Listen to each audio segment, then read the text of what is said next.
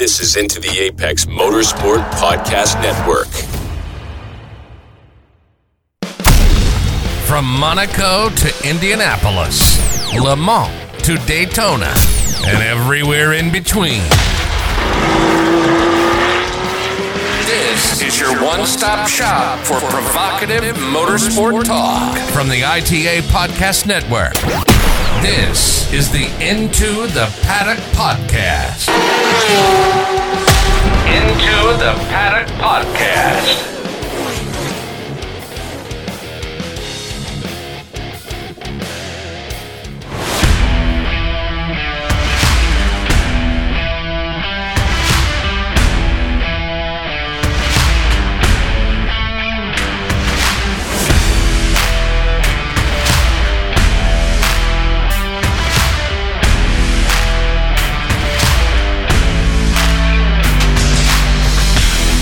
G'day everybody and welcome back to the Into the Paddock podcast. My name is Jordan Groves and I'm already being met by disapproval from my co-hosts for my shambolic rendition of the Australian accent. I am joined once again by Mr. Greg. I'm shaking my head. Hello Greg. Greg is disappointed. And I'm also joined by Mr. John Javicki. Hello John. Hello. Well, now that I've already managed to offend Australia, I think we can kind of see what our main topic of discussion is going to be on this week's episode. But before we get to that, make sure you're following us on all the relevant social media channels at the Paddock on Twitter and Instagram. You can also head over to intotheapex.com to check out all of our sister shows, which are also great, but we'll have more on that later. As we have our show's better. Our show's better. We're starting a fight, you know. Oh shit! Yeah, we have got beef, haven't we? Well, Tyler just said debate. He said we'll just have a debate. I'm calling it beef. Beef's better. This is Arby's. Oh no, it's Wendy's. Shit. Well, Arby's has the meat. Yeah. For goodness sake. Yes, we have much to discuss prior to us getting beaten up by our sister show as a fly tries to jump scare me. That was weird. Hence the terrible accent. We should probably talk about the Australian Grand Prix. Yeah, that's... I think it's fair to say, before we get onto the very obvious talking points, that for 55 of the, 57 laps? For 90% of the race, it was fine. Yeah. It's okay. Qualifying was somewhat interesting. You had Max Verstappen take pole, which isn't surprising. You had the one upset of Sergio Perez deciding to go all Red Bull second driver and not make it out of Q1 after ending up in the gravel. It looked like it was a car problem, though, to his credit. He'd been struggling all weekend in practice with several offs and spins through the gravel, and he finally had one at an inopportune time, which put him out of the session, thus making him basically qualify last. You know, at least we would get some excitement from that, we thought. Little did we know what we were going to have later on. I think the main surprise in qualifying was how close the Mercedes were all of a sudden. You know, for a team that have spent the last two races complaining about how terrible their car is, they ended Q3 with less than 3 tenths between Verstappen in pole and Hamilton in third, with Russell in between. This led to Alonso and Sainz, amongst others, saying that the Mercedes isn't as bad as Mercedes are saying it is. So what did we think of Mercedes this weekend? Because they certainly seemed closer, at least in qualifying. I mean, they were quick. They you know, obviously there was some contention about how hard Lewis was racing into turn one. But yeah, no, they were quick. Much better than I think, like you said, they were letting on to believe. Yeah. Lots of complaining for a car that had a lot of speed. However, I mean, when we did have some green flag running, I think at one point Verstappen was 8 or 9 seconds ahead of Lewis. I mean, there's still a giant gap in performance, but they at least were on par with the Aston.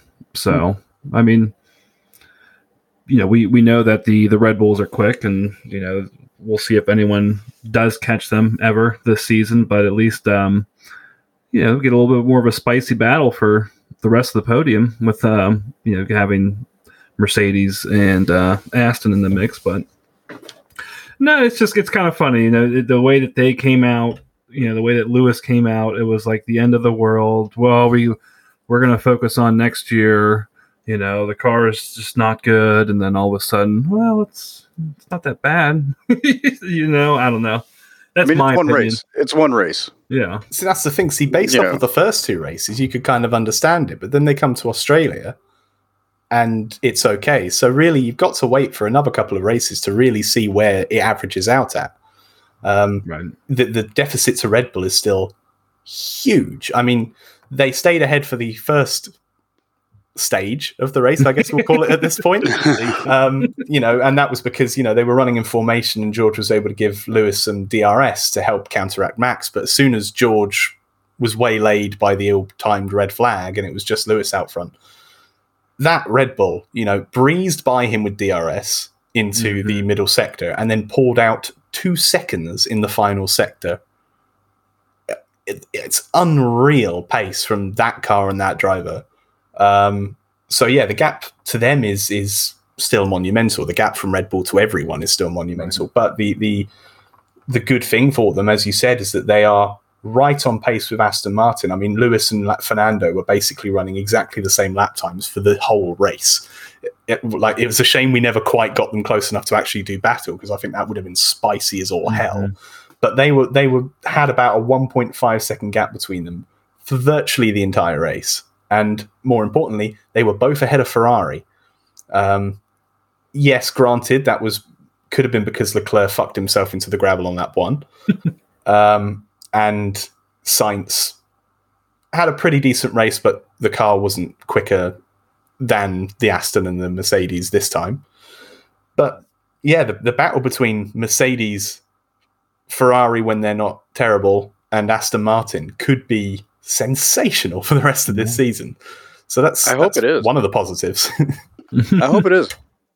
I hope Mercedes does come back in a strong way and brings the fight to the Red Bulls.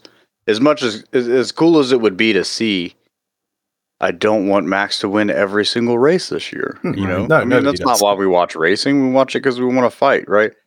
And so, yeah, I hope they're back. I hope they're back in a good way, and I hope they can bring the fight to Red Bull. And I hope not Mercedes. I hope Aston Martin can keep up with the development war and maintain the pace that they have. So, yeah, we could see a good potential fight for first. Yeah. In the constructors at least, and as far as Ferrari goes, it's all bad luck. Yeah, you just I don't understand.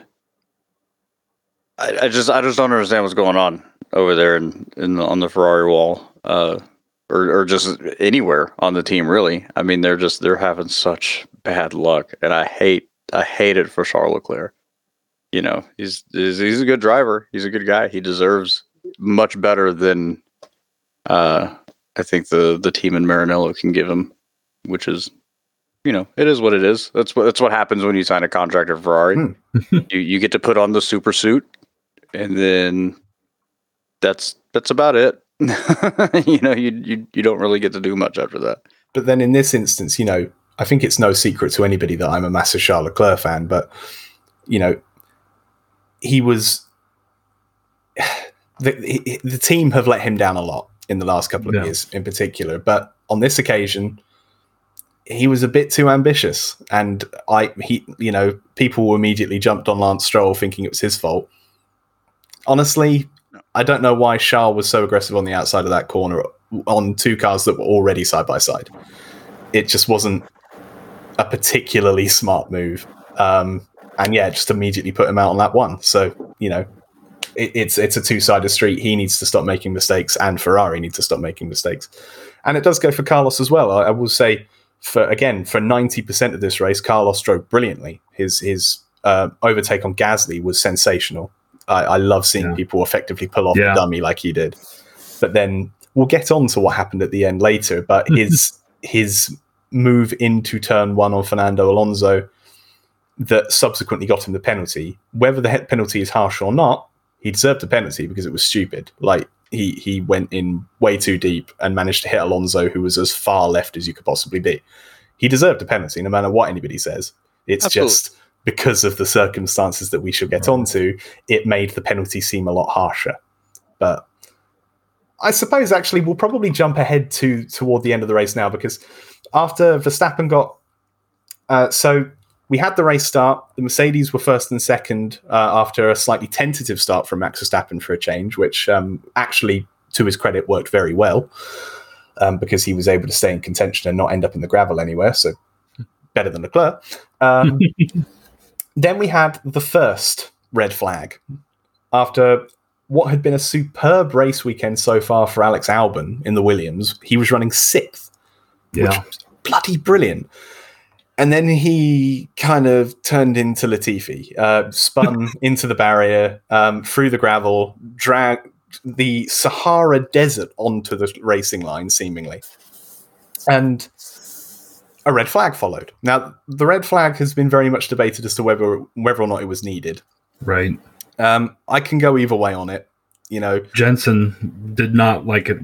Jensen Button was like, this is, multiple times he said on the broadcast, he's like, there was no need for a red flag. This is, and then which led to, I didn't realize that you could change tires under a red flag either. Yeah. See, that's the main issue. Yeah. So for the actual cause of the red flag, I could go either way on it, because we were either going to have a lengthy cleanup period as they swept all of the gravel away under a VSC or under a safety car. It would have had to have been. And that would have taken several laps, because every time the field comes back by, the marshals would have had to have gotten off the track. So either way, we were going to lose time. If anything, the red flag meant that we didn't lose any racing laps. So I can see why. I wouldn't say they needed it to be a red flag, but I can see why they did, and there are benefits to it. However, the massive negative is the tire thing. So as soon as the safety car came out, because there were about a lap or two before the safety car turned into a red flag. And as soon as the safety car came out, you had George Russell and Carlos Sainz pit from the front to do their mandatory pit stop and go onto the hard tires till the end. After they'd done this, they changed it to a red flag. Mm-hmm. And then that allowed everyone else who hadn't pitted to do the tire change in the pits, the free tire stop. This has always been the rule, whereby you can have a free tire stop. I think the earliest example of everybody getting annoyed by this was Monaco in like 2012 or something like that, when it completely lobotomized the end of a race because everybody just got a free pit stop, and it just made it dull. It's one of those rules that people hate when it makes it bad, but love when it makes it good, because it's this sort of situation that allowed Pierre Gasly to win at Monza a couple of years ago. That's how he got the track position and how he stayed in front. But I think if we all threw our collective biases out of the way, I think we would all agree that it's not good, because it completely neutralizes strategy. It would have been cool to see how the race would have played out if George and Carlos would have been able to keep their preferential tire strategy, because they were the first to do it. It completely killed that part of the race and essentially left Max virtually unchallenged because of the pace of his car. He could breeze past Hamilton because none of them had to lose position when they came in for their tires. A lot of people, I think myself included, have suggested that maybe Formula One needs to go the way of IndyCar and NASCAR and have, during caution periods or red flags, a predetermined time when you have to change tires and stuff like that. So the red flag comes out, you can't do any work. And then when it's rescinded, you then come around again and then you make your pit stop. So you still have the loss of track position. You don't get it whilst you're just sat there and nobody loses anything. But it's a difficult situation. I'm not really sure what they could do to fix it. Yeah, I don't know. like you said, how many teams? I was trying to pay attention to Magnussen. I pull for Haas when I can, and I know he was running nothing special. I think he was in like 12th or 13th, and just like George and just like Carlos, he pitted, and then got fucked over because then the red flag came out and he's now at the very back. Who knows? Maybe that changes his race. He doesn't blow a tire up on the wall, and we get 2 Haas cars in the points at the end of this race. But that's just me having dreams about Gunther and his boat. And anyways, no, I think I'm with you. The tires don't need to be changed in the pits. No. Yeah. Right. Like just park Ferme everything, bring him in, put the covers on, can't touch them until you're back out on track, and then come in for your pit stop. It messes up the flow of a Formula One race because pit stops are part of the spirit of competition, right? Like, and if you take that away, it's just follow the leader from here on out, especially at a track like Albert Park where it's notoriously difficult to pass. Mm-hmm. Although, we did see some crazy passes in the chicane. What was that, turn 10, I think? Yeah.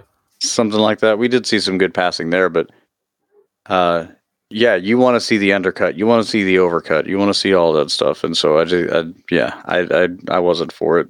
I wasn't for it. What I'm especially not for is the way the race ended. Yeah. Yeah, we'll move on to that now. Yeah, so we had the first red flag. Max afterwards very quickly dispatched of Lewis Hamilton and was very comfortably going to win the race. Or so we thought. Because in the closing laps, Kevin Magnussen, initially, I think we were all like, oh yeah, this is good. This could spice things up a bit, but we didn't know what he had brought upon us. So he goes wide on the exit of the first turn, hits the outside wall, and it completely just removes the rubber of his tire. Like the rim stayed on, but the entire tire just that was weird. Went the brake rotor, the wheel debris and carbon around the wheel flicked up into the crowd. A couple of people got hit by it, which wasn't great. Damn. But I didn't know that. Yeah, you had one guy who said it was Kevin Magnussen's biggest fan, got like a big cut down his arm from a bit of flying debris. But how cool! That's a cool souvenir. Yeah, but he didn't get to keep it because someone else stole it. Well, damn. Well, come sign my scar, Kevin. Scar now, right? Yeah, come sign his scar. But I don't really want to focus too much on that because as we'll get onto in a bit, there's worse things that the Australian Grand Prix organisers had to deal with after the race that we'll talk about. And at the end of the day, you can't make the catch fencing 20 feet tall. There's only so much you can prevent. And at the end of the day, when you buy a motorsport ticket, it says motorsport is dangerous, and stuff like this could happen. So it's just good that most of the catch fencing did the job that it was intended to, and it kept most of the debris away from the spectators. So the ensuing debris from that, this was on lap 56 or 55, basically of about 3 or 4 laps to go. And the debris from this resulted in another red flag. Now, this is where it gets interesting, because obviously Formula One's new rules that they introduced a couple of years ago mean that if we get a red flag, you have a new standing start. So what we were left with was a 2-lap sprint to the finish with a standing start, a super sprint, if you will. I think it's fair to say that we expected it to get a little interesting, says the cat. Yeah, he just really wants to get his opinion known. He does. Good old Loki. Yeah. So we kind of all expected that it was going to be a bit chaotic. The tyres in Formula One these days are very much not great at heating up, and then you've got the fact that it's a street circuit with gravel and it's a 2-lap sprint to a finish on a standing start. We knew something was going to go on. Almost immediately, down into turn 1, Carlos Sainz goes up the inside of Fernando Alonso and spins him around. At the same time, you had both Alpines. You had Pierre Gasly go onto the grass, I think, to avoid the spinning Alonso. And then he rejoined the track and then decided to just keep coming all the way across the track and put Ocon in the wall quite heavily, which was, pink car on pink car violence seems to be a trend of the last few years. Yeah. Yeah, it definitely reminded me of Spa. What was it, 2016 or so? It was Esteban almost Ocon identical. and Sergio Perez. So bad that the team had to give them orders that they couldn't fight each other for the rest of the year. Yep. And then at the same time as that, you had Logan Sargent shag it into the back of, I think it was Yuki, in the AlphaTauri. And all of this resulted in another red flag. And then began the wait. Because for the ensuing half an hour, 40 minutes, I think it was, I did lose track of time. Thank God I was watching it on demand so I could fast forward through most of the bullshit. Right. You had this period where nobody really seemed to know what was going to happen. Because the FIA Formula One rules are clear as mud. So the debate seemed to be about whether the race would restart, which was impossible because there weren't enough laps to complete the full procedure to get a restart in without extending the distance. And we're not NASCAR. You don't extend the distance of a Formula One race. It's a 58-lap race. So you need to have a lap for a formation lap and a lap of racing at minimum for it to go back to green. So there was a debate as to whether they were going to restart it or whether it was just going to be a formation lap back to the finish, which it ultimately was. But then there was the entirely separate issue of what order they use. Because we had... In prior years, at Silverstone last year, for example, when the field weren't able to complete a full sector, they had to revert to the order that they were on that previous start. But now you had the issue of, well, both Alpines weren't there anymore because they were both retired. Logan Sargent was somewhere. Lance Stroll had fucked it off into the gravel as well. Fernando Alonso was now back in P11 instead of P3. So if you wanted to take it back, you'd have to revert all of those positions, but then remove the cars that weren't in contention. So that was a bit confusing. Then you had the other method, which was, well, we're not going to get the race restarted anyway, so why don't we do what has been done in Formula One countless times before? Red flag the race, take the result, end it, take the result from the lap previous. Because whenever you end a race under red flag, you always go back a lap. So that way everyone would still be in the same positions. It would just be like the crash never happened. Ultimately, they went for some reason, after 40 minutes of a delay, they decided to run a formation lap to complete the final lap of the race, which is a waste, in my opinion, of everybody's time, fuel, effort. And it just makes the whole sport look very silly. But there you go. And the order that they used for this was the order from prior to the crashes on the penultimate lap. So they went back. So despite being spun by Carlos, Alonso was able to circulate around to get his podium. Lance Stroll, despite his lack of talent putting him in the gravel at turn 3, was able to keep fourth. And then you had the other shit show. We're not even over it yet, because you then had Carlos Sainz given a 5-second penalty for spinning Alonso, even though the positions have been reverted. So he got a 5-place penalty for a collision that technically never happened, or did it? Who knows? But because they were under a formation lap, he wasn't able to do anything about that penalty and subsequently dropped from 4th to 12th. What a shit show. We're still not there, because then you can tell we're a little bit exasperated here. Then you had fans able to get onto the track as the race was finishing under the formation lap that didn't need to happen because there was no race.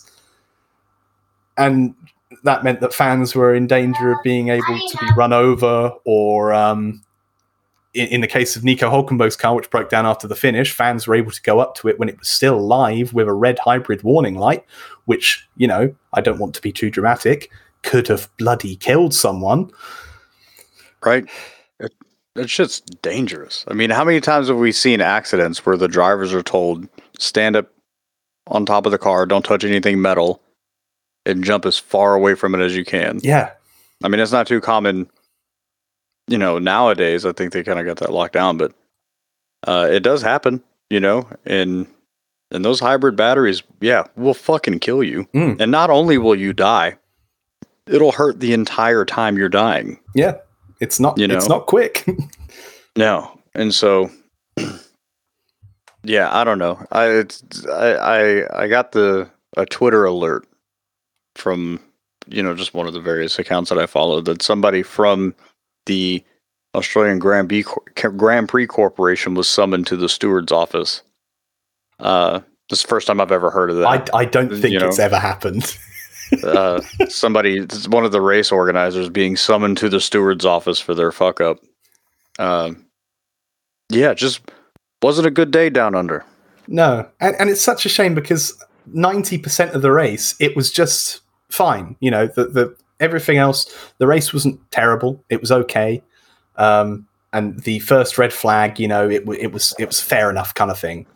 But then you had this complete nonsensical series of events that just kept snowballing from this decision to have the order taken prior to the incident that happened, but then several people weren't able to be there anymore. Then you had Carlos penalized, even though the incident hadn't happened, and Alonso technically didn't lose anything. But then, I think he still deserved a penalty because he still did a malicious action. But at the same time, Logan Sargent, who destroyed Yuki Tsunoda on that start that never was, still hasn't got a penalty, even though his incident was arguably worse. And same with Gasly, Gasly, he was on the grass and he rejoined and he stayed to the left, but then completely under control, moved over to the right and put Ocon in the wall. And that could have caused serious problems as well. It's just inconsistency once again. We've seen so many times over the last few years that Formula One be in a position where a race could potentially end either under a safety car or they try and manipulate it in a way where we get a green flag finish. And every time they come to it, they make a different decision. And it's usually the wrong one. And if they had chosen one and stuck with it on all of these occasions, then we would all know what to expect and there'd be no controversy. Right. But I hate to bring up Abu Dhabi 2021, but the race director at the time completely changed the wording of the rules to speed up the process to ensure we had a lap of racing. So that's one interpretation. You then had Monza last year, which finished under a safety car because they weren't able to crane away Ricciardo's car in time because it had a clutch problem. So that was another interpretation, and in my opinion is the interpretation that should be followed. Because sometimes races can finish under a safety car, and we'll talk about one that did later. Mm-hmm. And then you had this time where we kind of finished under safety car, but had a formation lap finish. And then you had, I see no point in why they did the formation lap. There was no need for a 40-minute delay to make a decision to then run a formation lap. We've seen many races once they get over the 90% distance raced, where they say, okay, we're not going to get any more racing in, so we'll just red it. It's just easier that way. We've done all that we need to do. We can still get full classification. There was no need for that formation lap, which then completely screwed over Carlos because he then had a penalty that was applied prior to this weird decision, which then was made massively worse because of the circumstances it was applied in. It was just a very, very wide-ranging example of multiple things that Formula One aren't very good at. Consistency, common sense, and all sorts. It's like they're more concerned with the spectacle than they are with the actual sport, right? Because like you said, the inconsistency, calling everything is going to be completely different every time they call something. You never know what to expect. So, I don't know. How do we prevent this from happening? Right? I mean, not us. We're nobodies. We're not. I think if you put some shortchange yourself. But how does Formula One stop this from happening again? How do they keep? Is it just be consistent? I think because it seems like even if they were to apply some consistency, the decisions that they're making and that they would land on to be consistent about are the wrong decisions. What's going on? Yeah. Is it the FIA? Is it Formula One? Honestly, what is it? It feels like Formula One because even in Formula E, which is a similar series governed by the FIA, they're at least consistent in all of their decisions. Do I necessarily agree with the severity of some of the penalties they give out? No. But 9 times out of 10 what's going to happen as a result of an incident. So it very much feels like, as you say, that Formula One have started to prioritize the show over the sport. Sporting integrity seems to have taken a back seat. I don't want to attribute that to Netflix, to Drive to Survive. But it does seem like they're trying to make things so dramatic all the time. And I think I saw something, I can't remember the exact numbers, but we've had almost as many red flags in the last 3 years in races than we had in the previous 20 combined. Wow. And yeah, because they're not common in Formula One. No, they're really not. They used to not be, right? And this one set a record for 3 red flags in a race. We've never had that before. And what happened to the 120-minute time limit? So there is a time limit. So there's a 2-hour time limit in terms of racing time. And then there's a 3-hour window in which that racing time can take place in. Okay. So again, that's another rule that's changed, as has the red flag thing. The amount of red flags going up wouldn't be so dramatic if they hadn't changed the rules in the last couple of years, whereby there's a standing start after a red flag. Now, personally, I actually like that rule because, well, I have in the last few years anyway, because the races have usually been dull and another race start is always quite exciting. Yep. But if you're then going to have the drivers seemingly not able to control themselves on a 2-lap restart for the end, at what point do they just become GWCs but without the extended laps? I often say with NASCAR, that's an example of a motorsport that 1,000,000% prioritizes entertainment above sport. But my issue with I don't have an issue with NASCAR doing it because they're quite obvious and honest about that.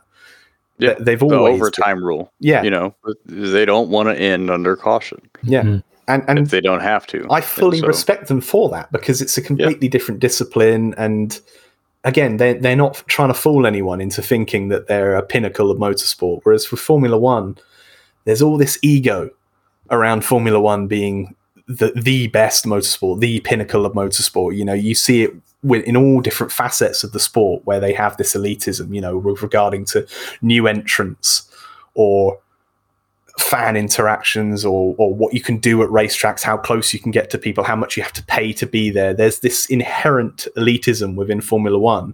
And yet more and more over the last few years, the quality of the product has just nosedived and it's just moved further and further into WWE territory.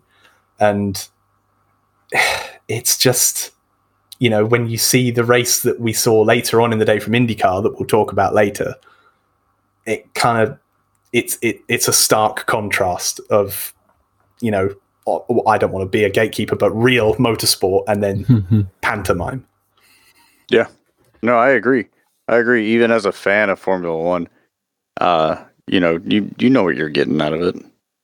You're gonna watch just cool looking cars follow each other around a track. There's not going to be a whole lot of passing, and you're looking forward to the off track drama, right? The battle of words between all the team principals, the upgrade battle, all that, like it. But this was fucking clown shoes, like. Yeah, I don't have a whole lot of words for it because I haven't seen that in the sport in ever, really. There's two things. I'm just saying, I don't understand why they made those decisions at the end of that race to have it end under such a. I mean, it was embarrassing. If I was Max Verstappen or any of those guys, I would be embarrassed for the sport and the position that they put all the drivers in, and then the Haas couldn't even make the lap around. So what happened there? I mean, I don't know. It seems stupid. It seems stupid. And then to say that, oh, well, if you get a red flag, you're going to start under a standing start, but then they switch back. Like I said, inconsistency. It was dumb. It was dumb. Well, if they didn't switch up that restart or revert back to the prior formation, and Carlos gets that penalty, we're looking at a Hulkenberg P3. And that's how you know shit has gone sideways, because the entire universe doesn't want Nico Hulkenberg to get a podium. So if he wants to do that, I think we'd have been in the upside down, down under. I know. I think the world might have ended, but I know we've covered a lot, but real quickly that after the first red flag, when they did the restart, and so there was some controversy about, well, does he need to be 10 car lengths from the pace car? This is Hamilton as he's leading around the pace lap. Oh, yeah. And so he ends up like, I guess the rule is actually that he controls the pace lap. He sets the pace. Although Verstappen thought that there was a 10 car length rule, which again they cleared up and said nope. But Hamilton was right. However, he was like half a track length away from the pace car, and then it turned into an iRacing pace lap at that point, because then you had at one point, I think it was Kevin Magnussen comes flying up this one turn, and it was a blind turn, so you can't see that the cars are bunching up. He goes flying off into the grass. It was like the Sebring 12-hour race we just did, the pace lap. There was like 20 cars that crashed into each other. but no, I that was wild to see as well. So, but no, those are poor Hulkenberg. It makes me almost feel got it. Almost made me feel better as an iRacer when you see all that the pace lap fiasco. We're not that bad, Yeah, like, okay. Do it too. dumb shit happens with these guys too. Yeah, and the whole race weekend, the driving standards from Formula One down through the support series was quite terrible as well. But we'll briefly mention that in a moment. I suppose we better just briefly run through the results after Schrödinger's lap. So you had Verstappen take the win. It was a very close race by the end because it was a formation lap finish. Max Verstappen got the win ahead of Hamilton and Alonso. As I said, for much of the race, Verstappen was far ahead. Hamilton and Alonso were kind of evenly pegged, about a second and a half apart. Stroll went from the gravel to fourth because of Schrödinger's lap. Perez from the back of the grid got up to fifth.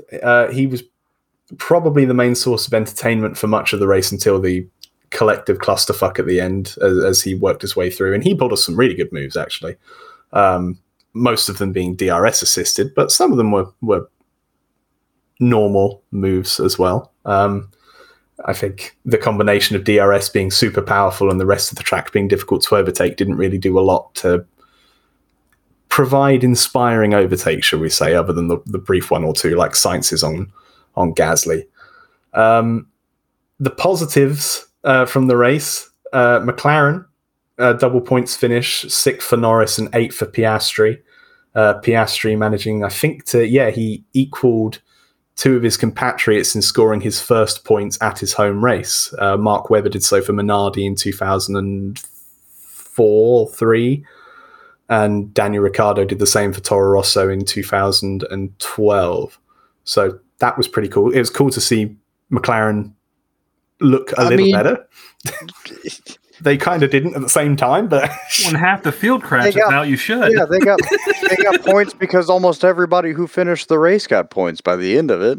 Well, I mean, Norris was kind of in a position where he was going to score points anyway. He would have been like 8th or something, and his pace, there were points when Perez was behind him where he was able to keep him there. So it looked better. And Piastri, he very much benefited from the chaos toward the end. He wouldn't have scored points without it. But, at least they were in a position to be able to capitalize on it. We'll just have to... I think they're another one like Mercedes where it's just going to take a few races to actually see where they should be. The positives were that they were at least running at the end, unlike the last two. In the middle of them, in 7th, was Hulkenberg. As we said, so close to getting that podium. And I think, the collective motorsport world would have descended into beautiful anarchy if he'd managed to do so. But he was 4th after the clusterfuck Schrödinger's lap, but went back down to 7th, which is still a good result for Haas. And then rounding out the points positions, you had Zhou and Tsunoda. Another positive I can grasp from this: after 3 races, every team has scored points. Not every driver, but every team has. So there's a positive. I guess it's closer. Yeah. I mean, with a shit show of a race, you're going to have crazy results at the end. Yeah, and I'm not counting on McLaren to score a whole lot more points throughout the season. No, not really. Much like Mercedes. I mean, I'm not saying Mercedes isn't going to score any more points, but it's been one race that they've actually had a great performance, and so we'll see. But I think once again we saw that, again, prior to Schrödinger's lap, that I'm going to keep calling it because that should just be what the whole incident's called. The entire midfield, and by that I mean everyone behind Red Bull, looks so damn close. So in like over the last 3 races, you've had Ferrari, Aston Martin, and Mercedes all genuinely have shots at podiums. The Alpines in this race, before they both deleted themselves on the lap that never was, they were right on pace with Mercedes and Aston Martin and Ferrari. I feel really, really bad for them in particular because they were on for a really strong double points finish. And it ultimately never happened. A really good race for most of it. Yeah, he really was. And he's very lucky to come out of this without a race ban because he's on 10 penalty points, and if he gets 12, he's banned for a race, and that doesn't change until I think halfway through May. And honestly, the incident he had at the end there, I would have been giving him penalty points for it. Like the whole penalty points thing leading up to a race ban. Gasly's the sort of driver who really shouldn't be on the verge of a race ban. He's got a lot of points through like stuff out of his control, and that I don't think should be attributed to driver blame. Stuff like the team not bringing him in under a red flag or something like that, and various other things that I don't know. I wouldn't put on him, but that was very much an incident where I would have given him points, and it probably would have given him a ban. But prior to that, as you say, he drove a great race. Yeah. When was the last time we had a ban? Grosjean, 2012, I would imagine. After Spa, he got that ban for becoming a Beyblade over the top of Fernando Alonso. So he missed the next Grand Prix. I don't think we've had a ban since. I don't think so. And we've never had a ban as a result of the new penalty point system because Grosjean was banned just because the incident was so terrible. They brought in the penalty points thing shortly after. So we haven't seen anyone actually fall foul of it yet. Let's be like NASCAR. Let's start handing out suspensions. Let's make this shit interesting. What, you didn't think this Grand Prix was interesting enough? I mean, if we're fuck it, let's do it. If we're just out here doing whatever the hell we want to do, let's just start handing out arbitrary race bans. Yeah, just make a new rule. Actually, we don't even need to make the rule. Just make a decision. No, just make a decision. Apparently. We'll briefly mention the support race action. Formula 2, you had Dennis Hauger win the sprint race and Ayumu Iwasa win the feature race. Both of those races were very chaotic as well. Some of the driving standards in there were very questionable, including the usual suspects of Roy Nissany. And you had a very scary situation where Enzo Fittipaldi nearly spun his car into Nissany's stricken car at the side of the road. That wasn't a great look either. Formula 3 was very much the same. Terrible driving standards up and down the field. They really need to have a word with the people in the support categories, Formula 2, Formula 3, because it was quite embarrassing this weekend, particularly in Formula 3. Franco Colapinto won the sprint race and then lost it due to a technical infringement, which ended up giving the win to Zach O'Sullivan. And then the feature race was won by Gabriel Bortoleto. And then because it's Australia, we had supercar races on the feature, on the support bill, which was really cool to see. They had 4 races over the course of the weekend because it was the Melbourne Super Sprint, as they call it. Your winners in those were Van Gisbergen, Brody Kostecki, Brock Feeney, and then who won the final one? I think Brody Kostecki won another one in there, and ultimately, over the aggregate of all the 4 races, he ended up getting the trophy for the weekend. But even that wasn't without controversy, because you had the teams holding an emergency meeting halfway through the weekend because the cars kept bursting into flames. It's a shame. I love the look of the new cars, but yeah, they look great. I'm looking at that picture now of this one that looks like it's just covered in what's it? The fire extinguisher. I can't remember the name of the term for it, but fire extinguisher stuff. I think the term you're looking for is bukkake. Bukkake, yes. I can't believe I couldn't remember the name of it. Bukkake. It seems like the sort of thing you'd remember, yeah. It's drenched.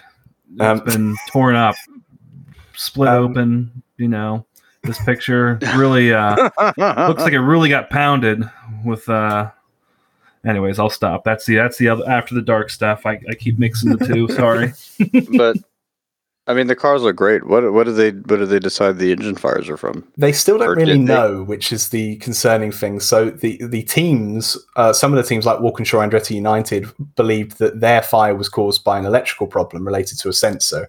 Supercars, however, seemed to suggest that it was due to the tyre pressure monitoring system. No, not due to that. It was due to oil levels and drain catch cans, which then led to the series electing for a rolling start to their final race rather than a standing start. So for some reason, they thought that was relating to it.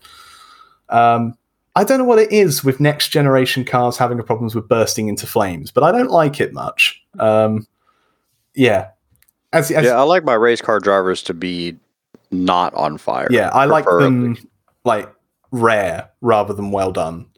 Right, correct. It's not a great look, but the cars like throughout the weekend they raced great when they weren't on fire. So it was another positive check mark in the case of they provide exciting racing. It's just they need to very much find out what's wrong with them and sort that as quickly as possible. That's Formula One, and annoyingly, that's Formula One for about a month now, because due to the cancellation of the Chinese Grand Prix, we haven't got anything until the very end of this month in Azerbaijan. Oh boy. Like 26 days? Yeah. Well, at least we've got 26 days to wait for what will definitely be a much calmer race. I can't remember Azerbaijan ever putting on a crazy / chaotic race before. No, nothing weird has ever happened there. Yeah. But as a result, Max Verstappen leads the championship by I think it's about just under 20 points or so from Sergio Perez and Fernando Alonso. But no matter what, we may have terrible consistency and nonsensical rules, but at least the midfield battle will be good. So we've got that to look forward to. If Max secures the championship by Zandvoort, can Red Bull put Daniel in for 1, 2, 3? Yes. Is that against the rules? It wouldn't be. It wouldn't big be? Rick energy. You just send Max on a vacation. Yeah. Let him take a long break. And do you think Max would want to do that though? I don't know. He doesn't seem like. I don't know. He simultaneously both seems like a person who cares about winning every single damn thing, and simultaneously a person who doesn't. So I don't know. I don't know. Honestly, I'd love to see it, but it'd be cool. Yeah, it'd be cool to have that little stat be the only team that's ever done that. Mm-hmm. But I don't know. I don't want to see Max secure it by Zandvoort. I think that's stupid. Yeah, and I especially don't want to watch that race if that were to happen. Oh my god, if he won it in Zandvoort, I think the entire nation would implode. It's gonna burn. It's gonna burn down.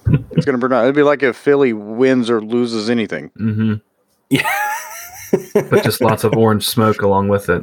They would have to re-homologate Zandvoort if they want to go back there, because that place would not look the same. Like, they'd somehow steal the banking.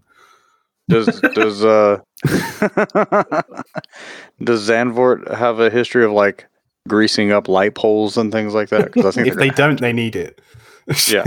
They need to call the guys from Philly and be like, "Hey, What do y'all do when your team sucks? Or when they're really good? Well, whilst we write to the mayor's office in Philadelphia, we're going to take a quick break. When we come back, we will talk about IndyCar, NASCAR, and some other news. So join us shortly after this. With half the show gone, there's still half the show still to go. This is the Into the Paddock podcast.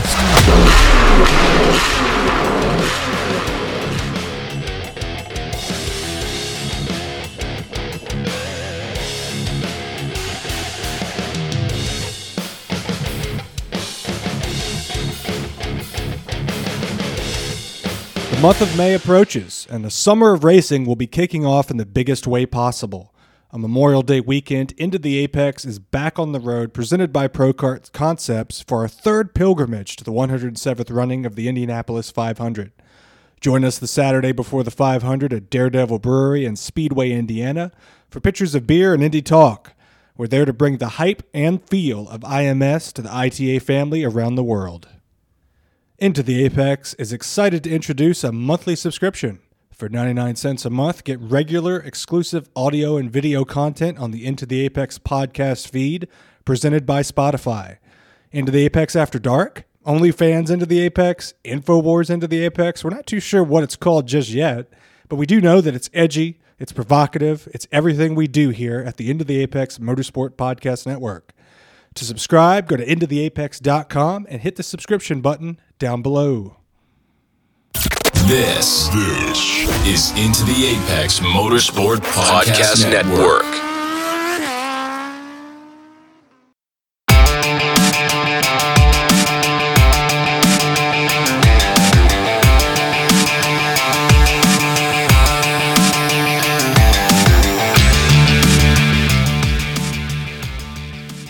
And welcome back to the Into the Paddock podcast. My name is Jordan Groves, and John Javicki is still with me. Unfortunately, we have lost... We're a man down during the interval. Mr. Greg Meismer has had to run off with a small emergency regarding an automobile.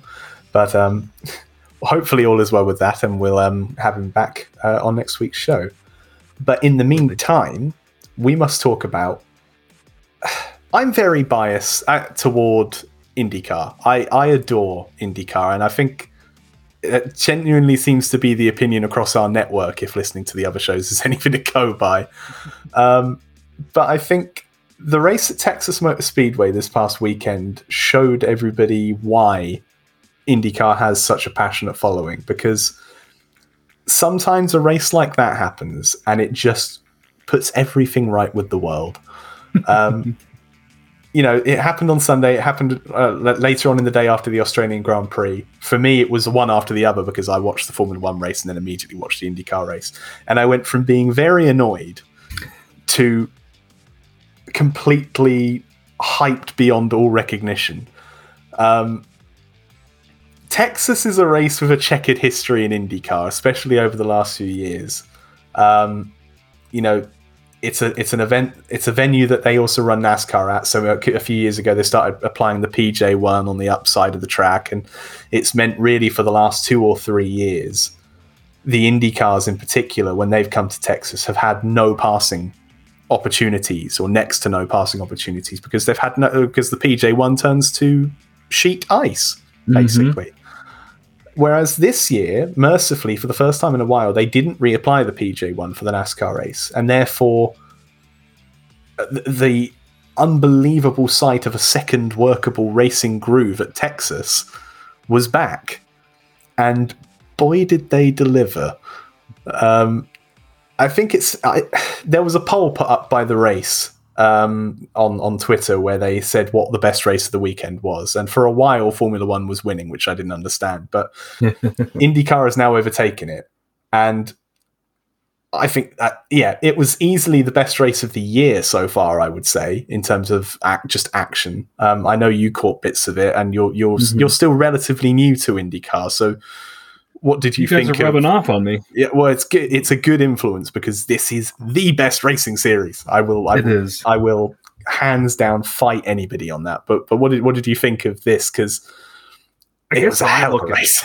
Yeah. I guess how I look at just whether it's IndyCar or NASCAR too. Really, this is the first year that I've ever focused on it or watched a race, and most of it's due to being on this podcast and being around you guys because I don't want to miss it.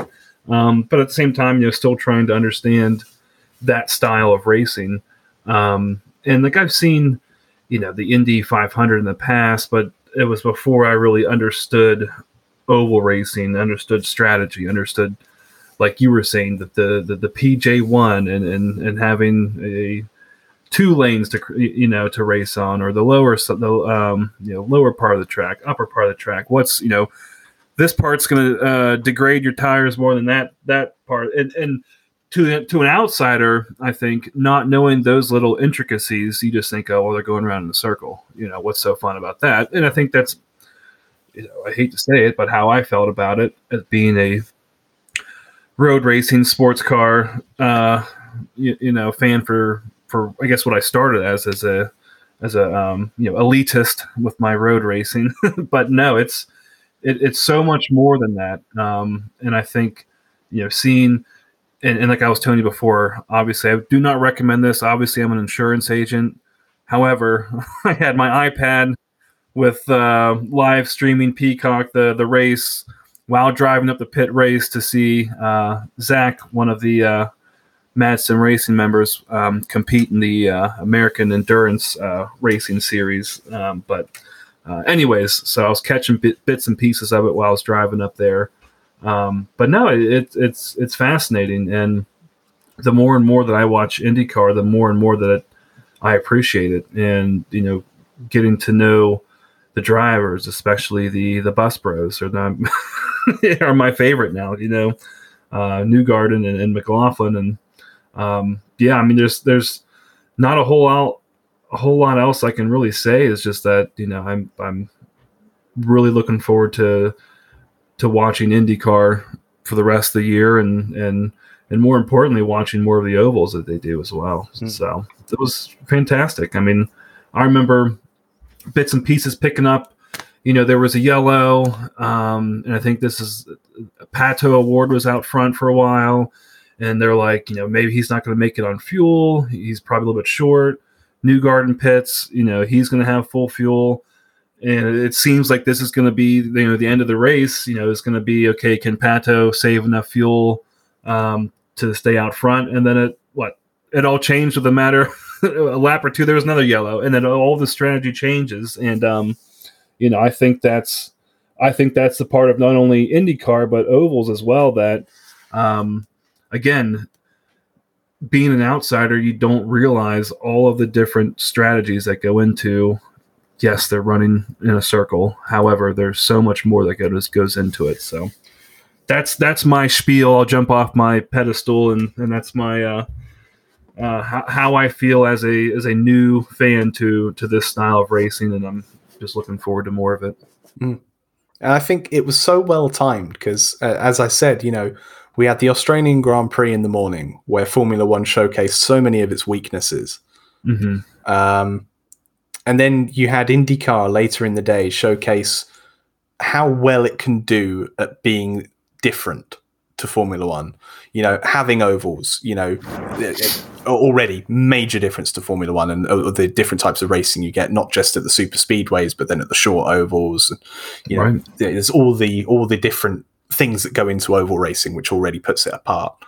Then you've got, we had such a good race. So many people in contention. You at points, like as you said, it changed. You had this point where Pato O'Ward almost lapped the entire field, and yet it was spectacular because we don't get dominating performances like that in IndyCar a lot. So when it happens, it's celebrated, whereas it always happens in Formula One. Right. It's very rare that you get a performance like that. But then the race naturally changed because there was a caution. And then all of a sudden you had Palou and Newgarden up there battling with him for the final few laps. The final few laps in particular were stunning. You had wheel-to-wheel action, 220 miles an hour, millimeters apart, and yet every driver, and this was something that I'm trying to remember who exactly said about the respect. I think it was Scott McLaughlin said on Twitter, Scott McLaughlin, who also said after the race that his favourite Taylor Swift song was the 10-minute version of All Too Well. It's a weird world. I don't really understand it. But he and many others highlighted the respect that all the IndyCar drivers have for each other, and that they're willing to race massively aggressively, and yet they will always, 9 times out of 10, be completely respectful and continue this racing respect. And again, that's something you don't see a lot in Formula One these days. They're constantly shoving people off and just ignoring traditional racing etiquette, So you had that aspect shown, and then you've got all of that. Go on. Well, sorry, on that point too, and I think we've talked about it before, but when McLaughlin and Grosjean got into that, that was at St. Pete. They're both leading, both going for it, wreck each other out.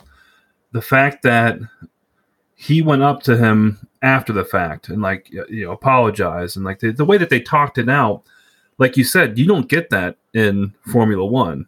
That happens, they fucking hate each other forever. They're not going to apologize to one another. They're not going to, say, hey, I know we were both going for it. And, but no, when he did that, the amount of respect that I think I gained from it, again, being a new fan, it can't even compare to me. It almost seemed like, it was like when you're a kid and you're playing, youth sports, the fact that, at the end of the game, you guys all lined up, would shake hands, it was that style of respect, that we're taught so young, not getting lost in the limelight of being, hey, I'm a professional IndyCar, we're in this, millions of dollars we're getting paid. But anyways, it's always good to see, good old fashioned respect. Like you said, the racing and was superb. And again, I've got a giant IndyCar boner. That's all I can say. This is not something I thought I would ever say in here, but that's a good kind of boner to have. It is. It's a solid one. But yeah, anyways, it's as you say, it's the respect that you wouldn't see in many other series. I mean, I think it's fair to say in sports car racing you would, but when you could directly compare it to something like Formula One, which is the closest thing you can compare IndyCar to, if somebody does something wrong to you in Formula One, 9 times out of 10, you then just have a grudge and you end up doing it again and again. Look at Hamilton versus Verstappen over the last few years, the amount of times they've done stuff to each other. No, F1 Twitter, I'm not taking sides. Please don't find me and kill me or something. I don't know. Just don't. But then it's the same in NASCAR. If you're wronged in NASCAR, you're either going to deliberately wreck the guy, like Denny Hamlin's done several weeks in a row now, despite preaching about racing respect, or you're going to fight him in the garage area, or you're going to do a Daniel Suarez and risk the health of pit crew members by ramming into them on the pit lane. We'll talk about that later. Yeah. It's just this culture of respect within IndyCar. You don't see it anymore. And you used to when Paul Tracy was around beating the shit out of people, but that's just Canada problems, I guess. And then after all of that, the other thing that put IndyCar, removed IndyCar away from every other type of racing that we can compare it to, nobody's talking about the fact that race ended under caution, because that's just, sometimes races end under caution. And if anything, in this instance, because we all know what the rule is in IndyCar, occasionally, like in the last few years, IndyCar have started doing a thing where if there are enough laps, they might red flag a race late. If they have enough laps to complete the rest of the procedure, have a lap back to the pit lane, have a lap or two of formation, and then go green. If they have enough laps left to do that, then they'll red it to try and preserve green. But they won't add time on. They won't rush through different processes to try and make it happen. So at certain points, that if there's a caution in the last few laps, it's probably going to end under yellow. But that improves it. It adds to the urgency. In this case, you had a really, really intense battle for the lead that was made all the more intense by the fact that every corner could be the last one of the race if a caution comes out, especially at Texas, where the racing's so close, the speeds are so high, and the walls are right there. We saw with Grosjean, he'd been threatening for about 248 laps to bin himself into the wall. And when he finally did, that caused the yellow, which ended the race. And Newgarden had just gotten by Pato, and that ultimately gave him the win. And that added to the intensity. So, in this instance, IndyCar showed that sometimes a race will end under yellow, but that doesn't mean it isn't exciting.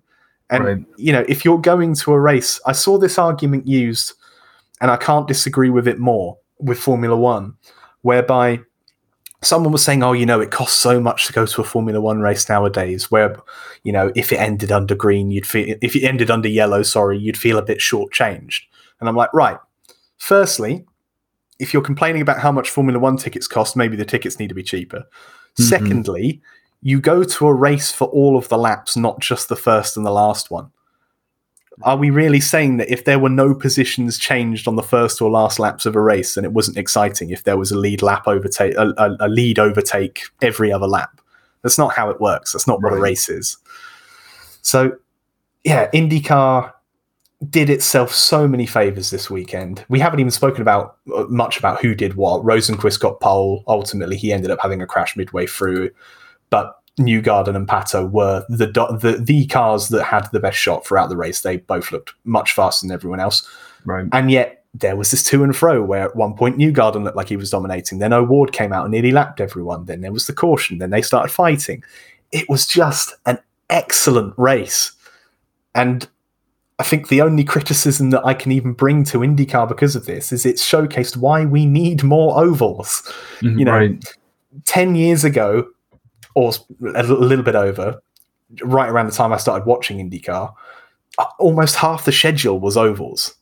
And then, rightly or wrongly, and this was another debate that sparked after this race, we saw a lot of ovals, especially the high-speed ones like Texas. We saw a lot of them fall by the wayside in the wake of Dan Weldon's death at Vegas in 2011. And I completely understand why those tracks went away at the time, because the cars weren't safe. That type of racing wasn't safe at those tracks. Pack racing is never a good idea. This wasn't really a pack race. This was fine. There was enough of a field spread whereby it just wasn't like a Vegas or a Fontana where they're all over each other, and if you have one crash, there's going to be cars going everywhere. Everybody, yeah. So it was within the realms of acceptability for that. But I think to not go to more ovals because of that inherent risk might be foolish now when the cars are much safer than they were 10 years ago. We have the aero screen. We have the halo within that. We have all the various other safety enhancements that have been made in the last 10 years.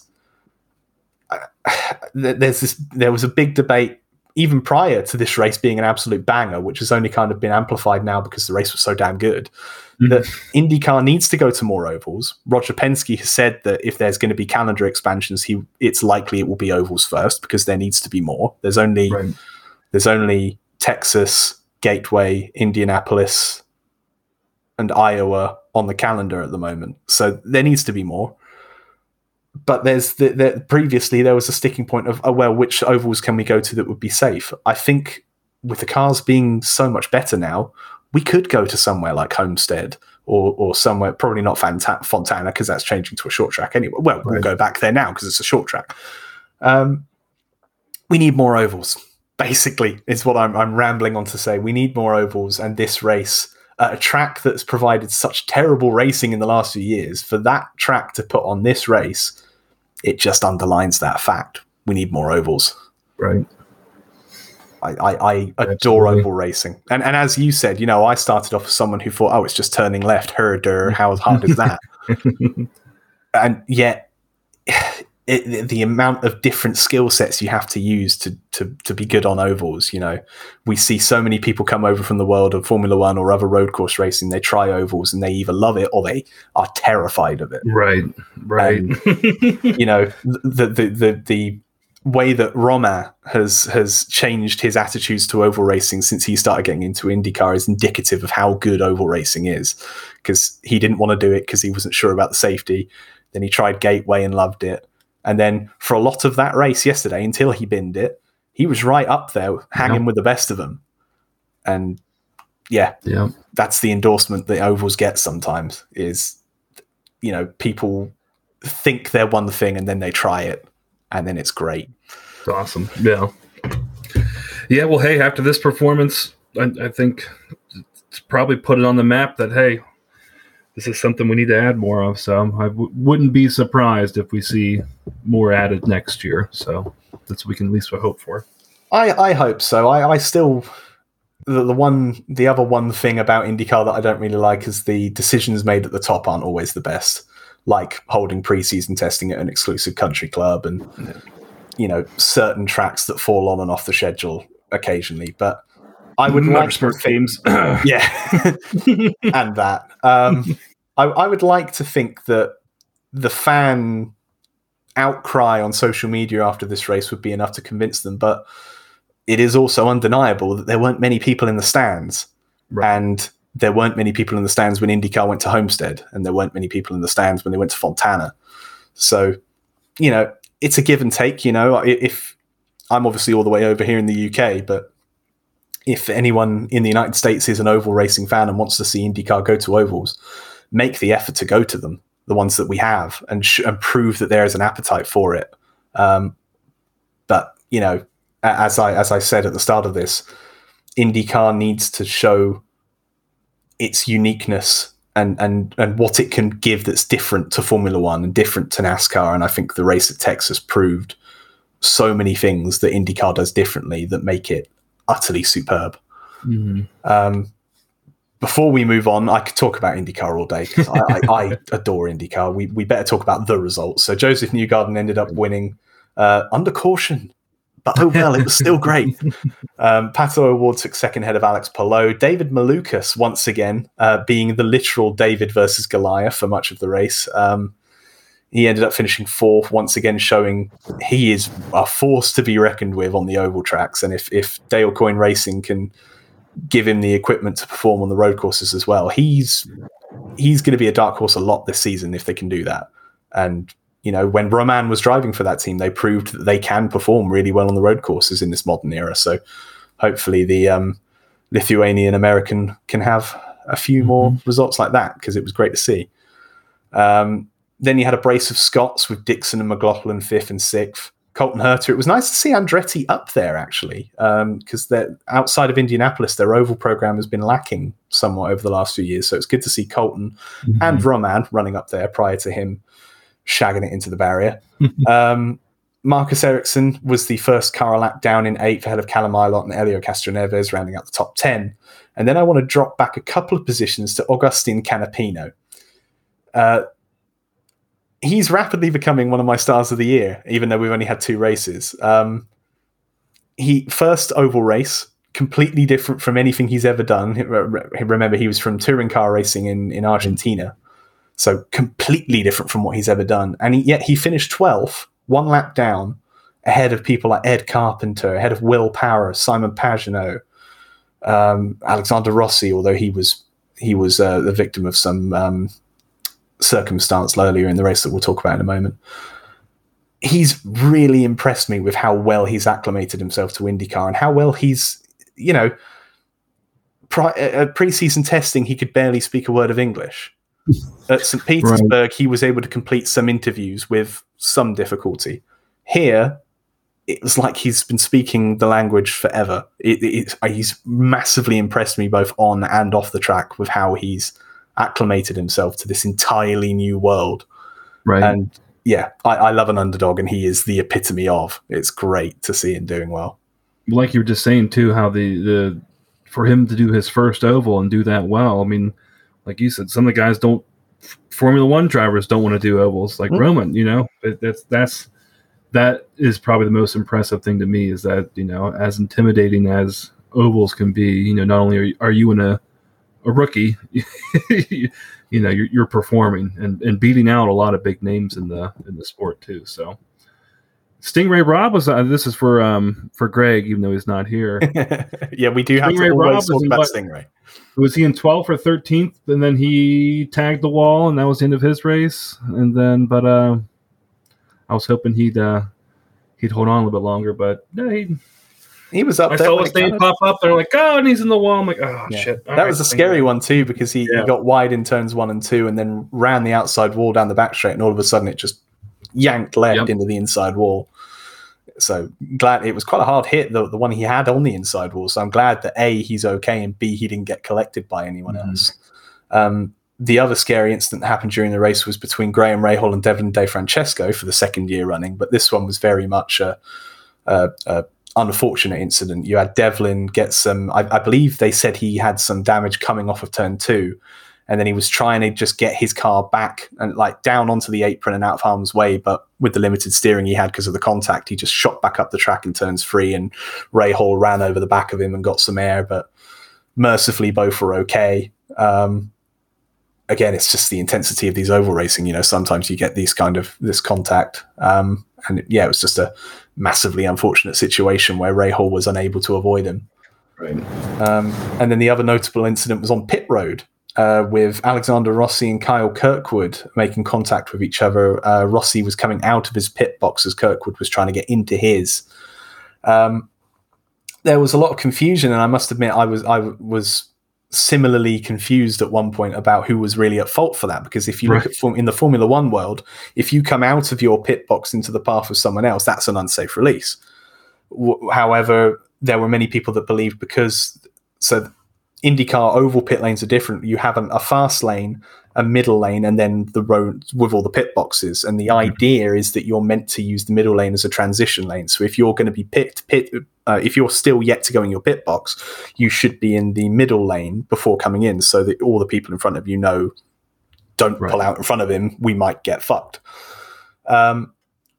So when Rossi got the penalty for it, everyone was a little bit surprised, me included. I was like, that's a bullshit penalty. But that isn't strictly speaking the rules. Race control actually had told drivers prior to the race, including Kirkwood, that lane didn't have to be used in that way. So, I'm not saying IndyCar is completely faultless for somewhat confusing rules in some occasions, but... Well, I remember the broadcasters were even like blaming it on Kirkwood. Yeah. And, like, they were interviewing Kirkwood, and he was like, "Oh no, my guy said it was not my fault." And then here's the other confusion at that point. And then here's the other difference, because apparently Kirkwood has said since that the guys in the booth have actually apologized to him for blaming him. Nice. And and that's just another thing. There's not this blame culture in IndyCar. Right. People admit when mistakes have been made, and then they usually fix the problem very quickly, either by going to have a word with the guy you fucked into the wall, or by making the rules a bit clearer. I didn't know they apologized. Hey, we were talking about respect, like you just said. It goes both ways. Right. I love IndyCar. I really do. And mercifully, this time we don't have to wait basically a month for the next race. There was a bit of a gap between St. Pete and Texas, but now we've got a week off, and then we're at Long Beach. Nice. And as someone, I'm sure you've seen the IMSA races at Long Beach before. IndyCar at Long Beach is superb. Mm-hmm. I am excited for that weekend for IMSA as well, but because that's going to be a glorious shit show. But yeah, Long Beach is, I'm going to use a cliche, one of the jewels in the crown of IndyCar, probably the most prestigious race outside of the 500. So I'm very much looking forward to that race in a couple of weeks' time. That'll be a nice weekend, having both those. I can't watch. It's going to be so good.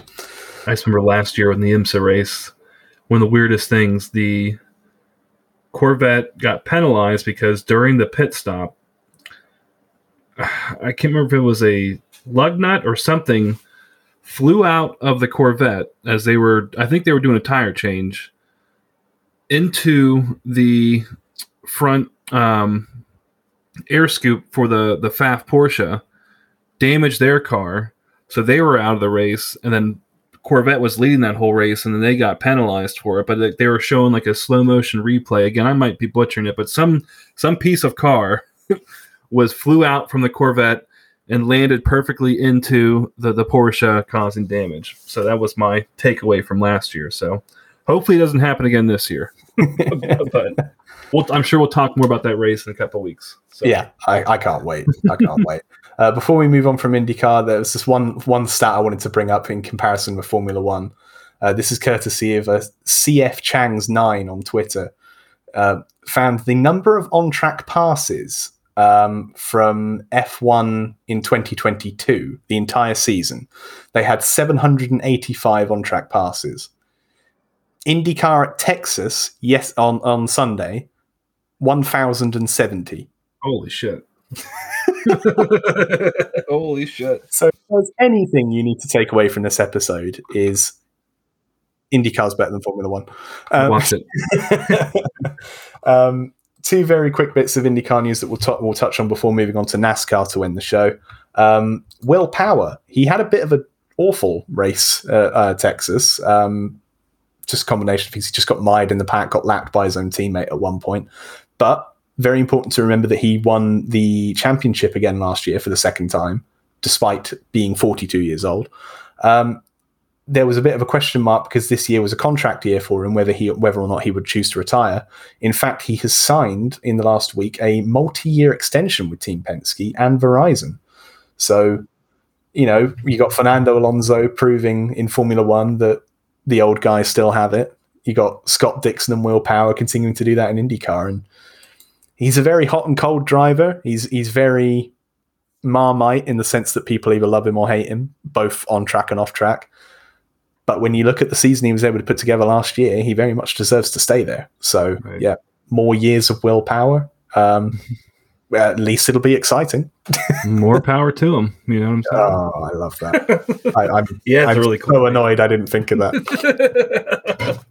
If there's a will, there's a way. Power to. I'll stop. Yeah, it's gone downhill.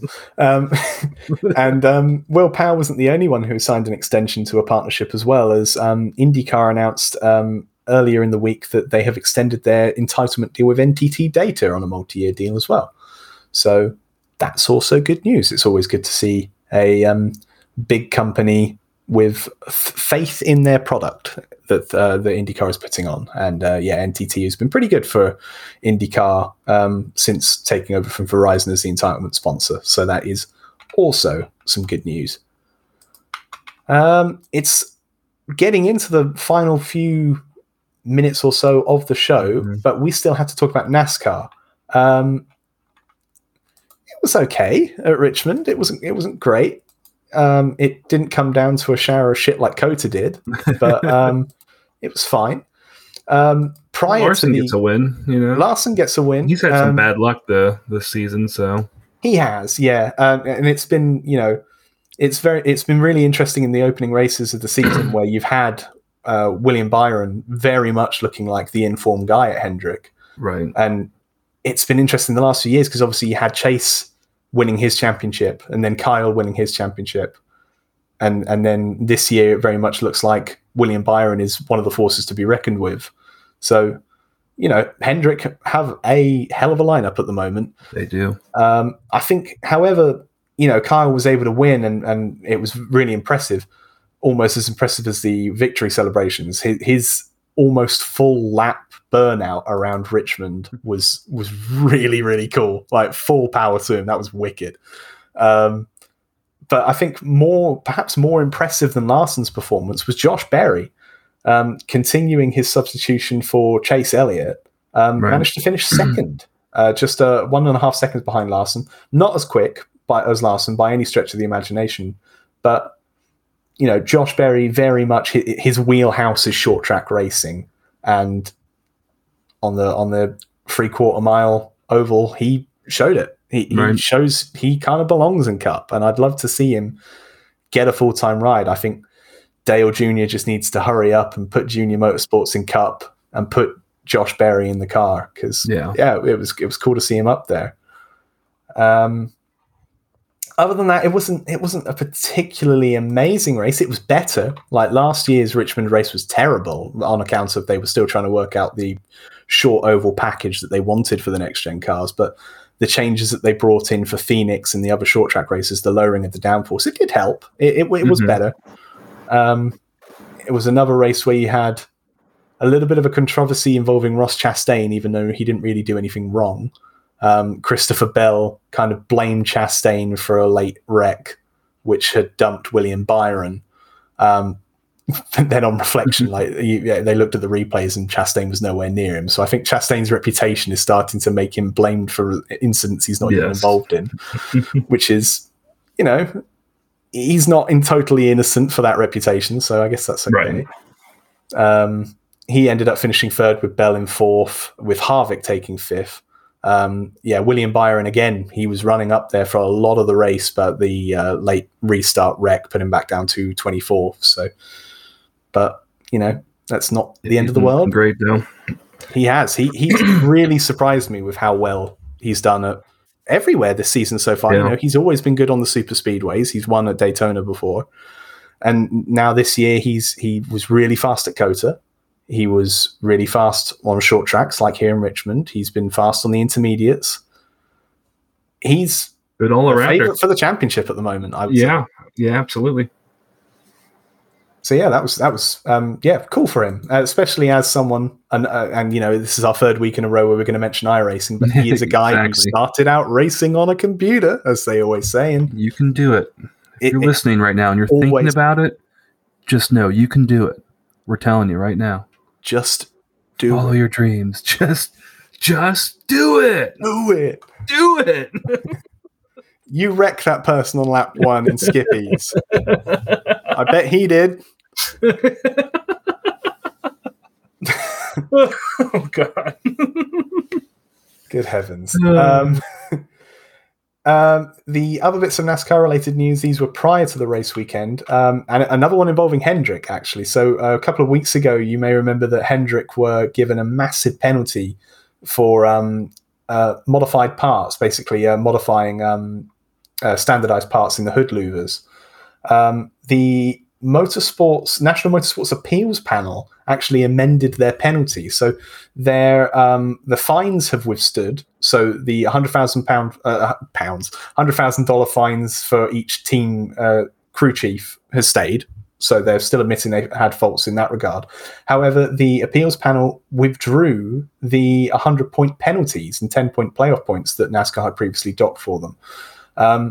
This was interesting because NASCAR ended up putting out a statement afterwards saying that they vehemently disagreed with the rescinding of the points penalties. So quite an interesting dynamic there. But what that does mean is that I don't know if it changed. I can't recall who the points leader was after Richmond, but going into Richmond, Alex Bowman was now back in the lead of the point standings after I think he was like 18th or something prior to the 100-point penalty, and is now back up toward the front again. So that could play a massive role in this championship. NASCAR has this system where it's winning, you're in, but the points do matter if you don't get 16 winners. So that could be a massive shift in the dynamic of these races.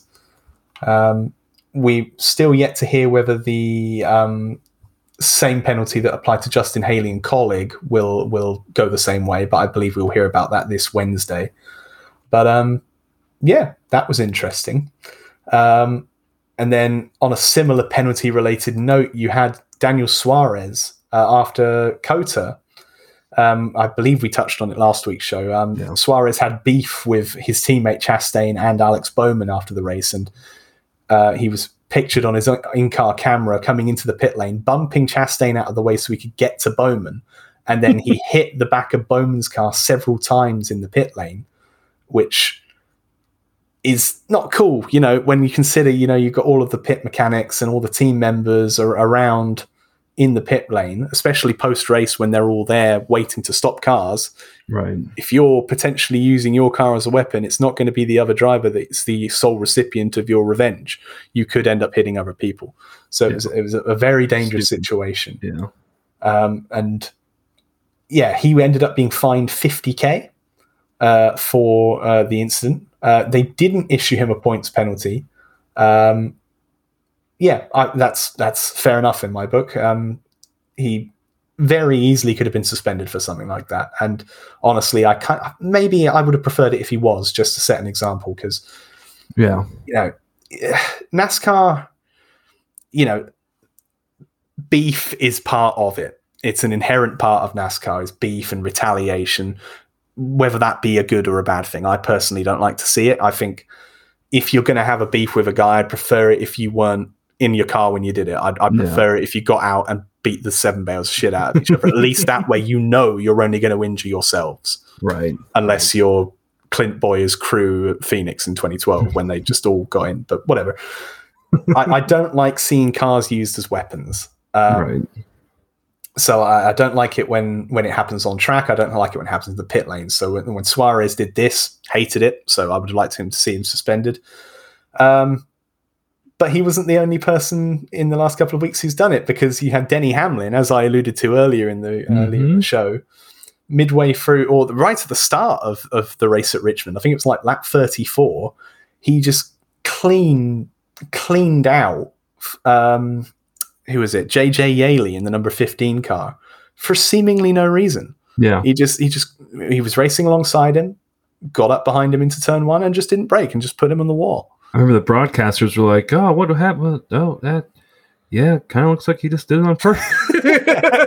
Sometimes they sugarcoat it, and they're like, Right. "Oh, maybe it wasn't," but they were like, "Yep, that was legit." Pretty much, yeah, that was intentional. And normally I'd be like, "It's just NASCAR; it's annoying, but it's a thing." But Denny's spent the last 2 weeks talking about how the NASCAR grid doesn't have respect for one another, Right. and then he goes and deliberately dumps Chastain and Phoenix and gets a fine for it for admitting it on his podcast. Not your smartest move, Denny, but whatever. Right.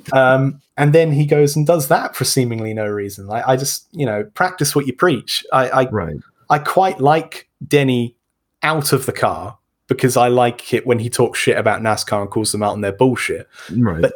But Denny behind the wheel continues to annoy the shit out of me. Because of his complete contradictory nature. He'll say one thing and then do another. So, he was the same when he wrecked Chase Elliott at Martinsville all those years ago. He's the same with Ross Chastain last year. He's the same now. So, Hamlin fans, what do you think? Let me know. Send me hate mail. But I think if you're going to preach respect, you need to give it. So, couldn't agree with you more. There you go. Well, that's been a week. Absolutely. I've almost lost my voice, mainly because, I could rant about Formula One all day and I could praise IndyCar all day. But we're at the end of the show. So next week we have the NASCAR dirt race at Bristol. Oh, geez. So if you thought things were going to get calmer, no. I can't remember what else there is next week. There's no Formula One. I know it wasn't on our list, but SRO GT World Challenge America was at Sonoma. Just want to briefly mention our boy Daniel Morad was made his debut in the TR3 Mercedes GT3, and if you haven't had a chance, GT World Challenge is great because they have that YouTube channel where they broadcast everything on there. Then you can go and watch the race over. And so a lot of good racing happened, a little bit of a smaller scale at Sonoma, and especially the GT4 rank. There was like over 40 cars in the grid for the Pirelli GT4 race. But anyways, that's my little bit sports car. I had to throw it in there. Well, and whilst you mentioned that, one of the only, because there's no Formula One or IndyCar next week, but this coming weekend, I don't think we'll talk about it on the show because it's not really one of the ones we cover, like SRO. But the British GT Championship starts this weekend, and they are going to be racing on Easter Monday. Their races are all broadcast on YouTube as well, similarly to SRO, and it's at Alton Park. So if you're on Monday rather, and you're in a post-Easter chocolate hangover, and you're looking for some motorsport to watch, you can't do much better than British GT at Alton Park, one of, if not the best tracks in the United Kingdom. Watch that, because you won't miss anything, and it's a star-studded grid this year with the likes of Raffaele Marcello racing. I believe Jules Gounon might not be racing because he got injured in the last week in a crash, so hopefully he's well enough to do that. But watch Alton Park. There's our little end of show next week. I think we might have to, because there's not too much going on next weekend, so we might talk about Alton Park if it's good. But in the meantime, that is time for the show to end. Make sure you follow us on all the social medias at Into, that's the number 2, Into the Paddock on Twitter and Instagram. That way you can stay updated with when our shows are releasing. We release every Tuesday around 4 p.m. Eastern Time, 9 p.m. UK. And we're available wherever you get your podcasts. So if you're listening to us on one service that you don't really like, chances are we're on one you do. So make sure you head over to Twitter to find those links. Also, make sure you head over to the intotheapex.com website. You can check out all of our sister shows. Make sure you head over to the YouTube channel as well to see the video content that comes from our show and their shows. And also consider, if you're a fan of the Into the Apex podcast network, we have a subscription service on Spotify and Anchor now for 99 cents a month. And you can get access to some exclusive podcast content. So we mentioned it on ITA, but we are looking at doing some giveaways too with that. Pardon me, with that membership service. So the more people that join, the more giveaways we'll do. So we'll update more on that in the weeks to come. But do you like free stuff? We're giving it out. Yeah, get on that.